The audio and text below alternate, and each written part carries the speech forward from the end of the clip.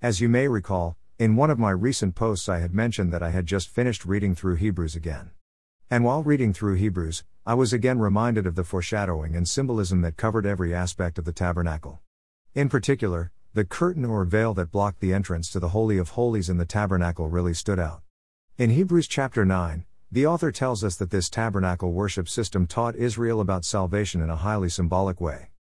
Hebrews 9 1-7 NIV. Now the first covenant had regulations for worship and also an earthly sanctuary. A tabernacle was set up. In its first room were the lampstand, and the table with its consecrated bread. This was called the holy place. Behind the second curtain was a room called the most holy place, which had the golden altar of incense and the gold-covered ark of the covenant. This ark contained the gold jar of manna, Aaron's staff that had budded, and the stone tablets of the covenant.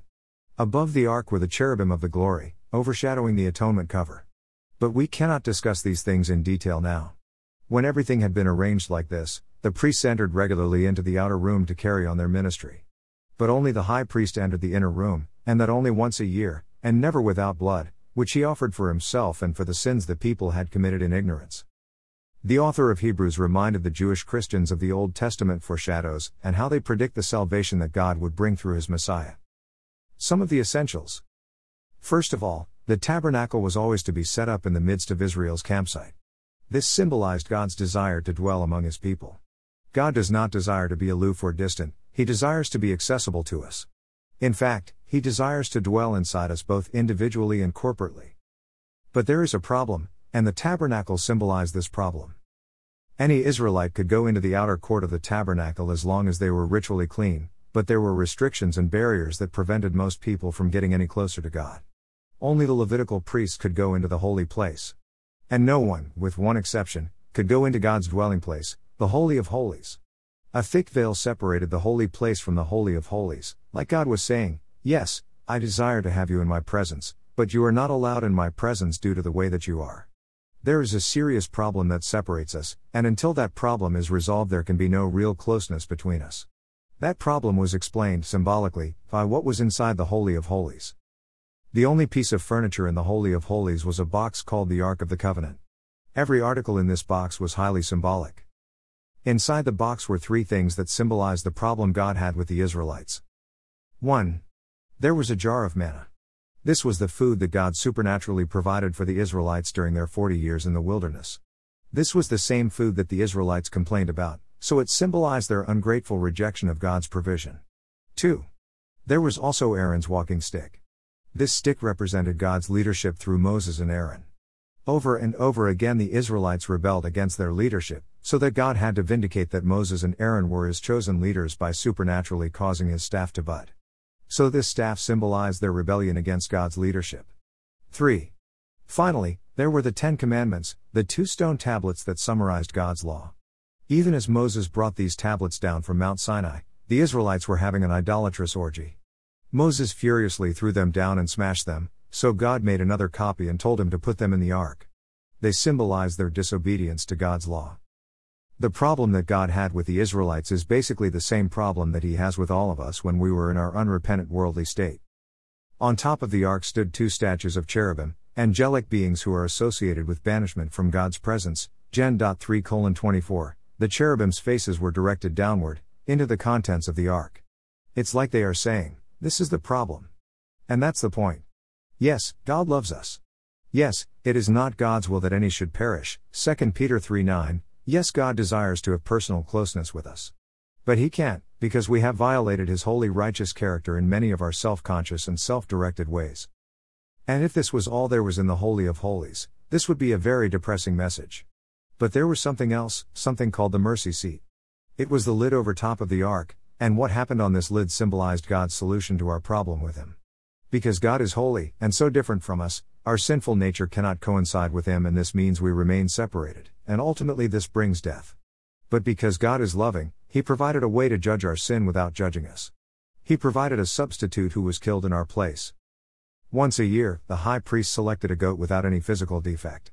After symbolically transferring the nation's guilt for that year onto the goat by laying his hands on the goat's head, the goat was slain and its blood, demonstrating his death, was carried in by the high priest into the Holy of Holies and poured out onto the mercy seat. The blood covered the lid so that the cherubim now see the death rather than the sins. The sins have been covered by the substitute's death. After pouring out this blood, the high priest came back out and laid his hands on another defect-free goat. Then he sent the goat off into the wilderness. Symbolically, then, God's judgment for their sins was sent off because of the death of the first goat. This ritual sacrifice on the Day of Atonement, then, was a beautiful picture of God's plan of forgiveness. But it was never more than a temporary and defective picture. It never actually solved the problem of our separation from God. This is what the author emphasizes in Hebrews 9:8-10. The high priests were sinful people just like us, not sinless mediators, Hebrews 9:7. They only went into a man-made tent, not into the actual heavenly presence of God. The sacrifices they offered were only animals, not human. In fact, the Old Testament strictly forbade human sacrifice. It demanded human death for human guilt, but prohibited sinful human sacrifices. The tabernacle system only cleansed people ceremonially/symbolically, re-qualified them to come into the outer court. It only temporarily covered over the people's sin. The proof of this is twofold: the sacrifices had to be repeated every year, and even then the worshippers couldn't go into God's presence. As Hebrews 9:10 says, it only applied until God brought the real solution. Fulfillment in Jesus. Hebrews 9:11-12. Here is where the good news comes in. Jesus came as the fulfillment of the Old Testament tabernacle system. He was the real high priest, from a superior priestly order, and a sinless high priest who is therefore qualified to fix our sin problems with God because he doesn't have any of his own sin problems. He went into the real tabernacle, the actual presence of God, with his solution. He voluntarily offered his own blood, his own perfect and sinless life, to pay for our sins.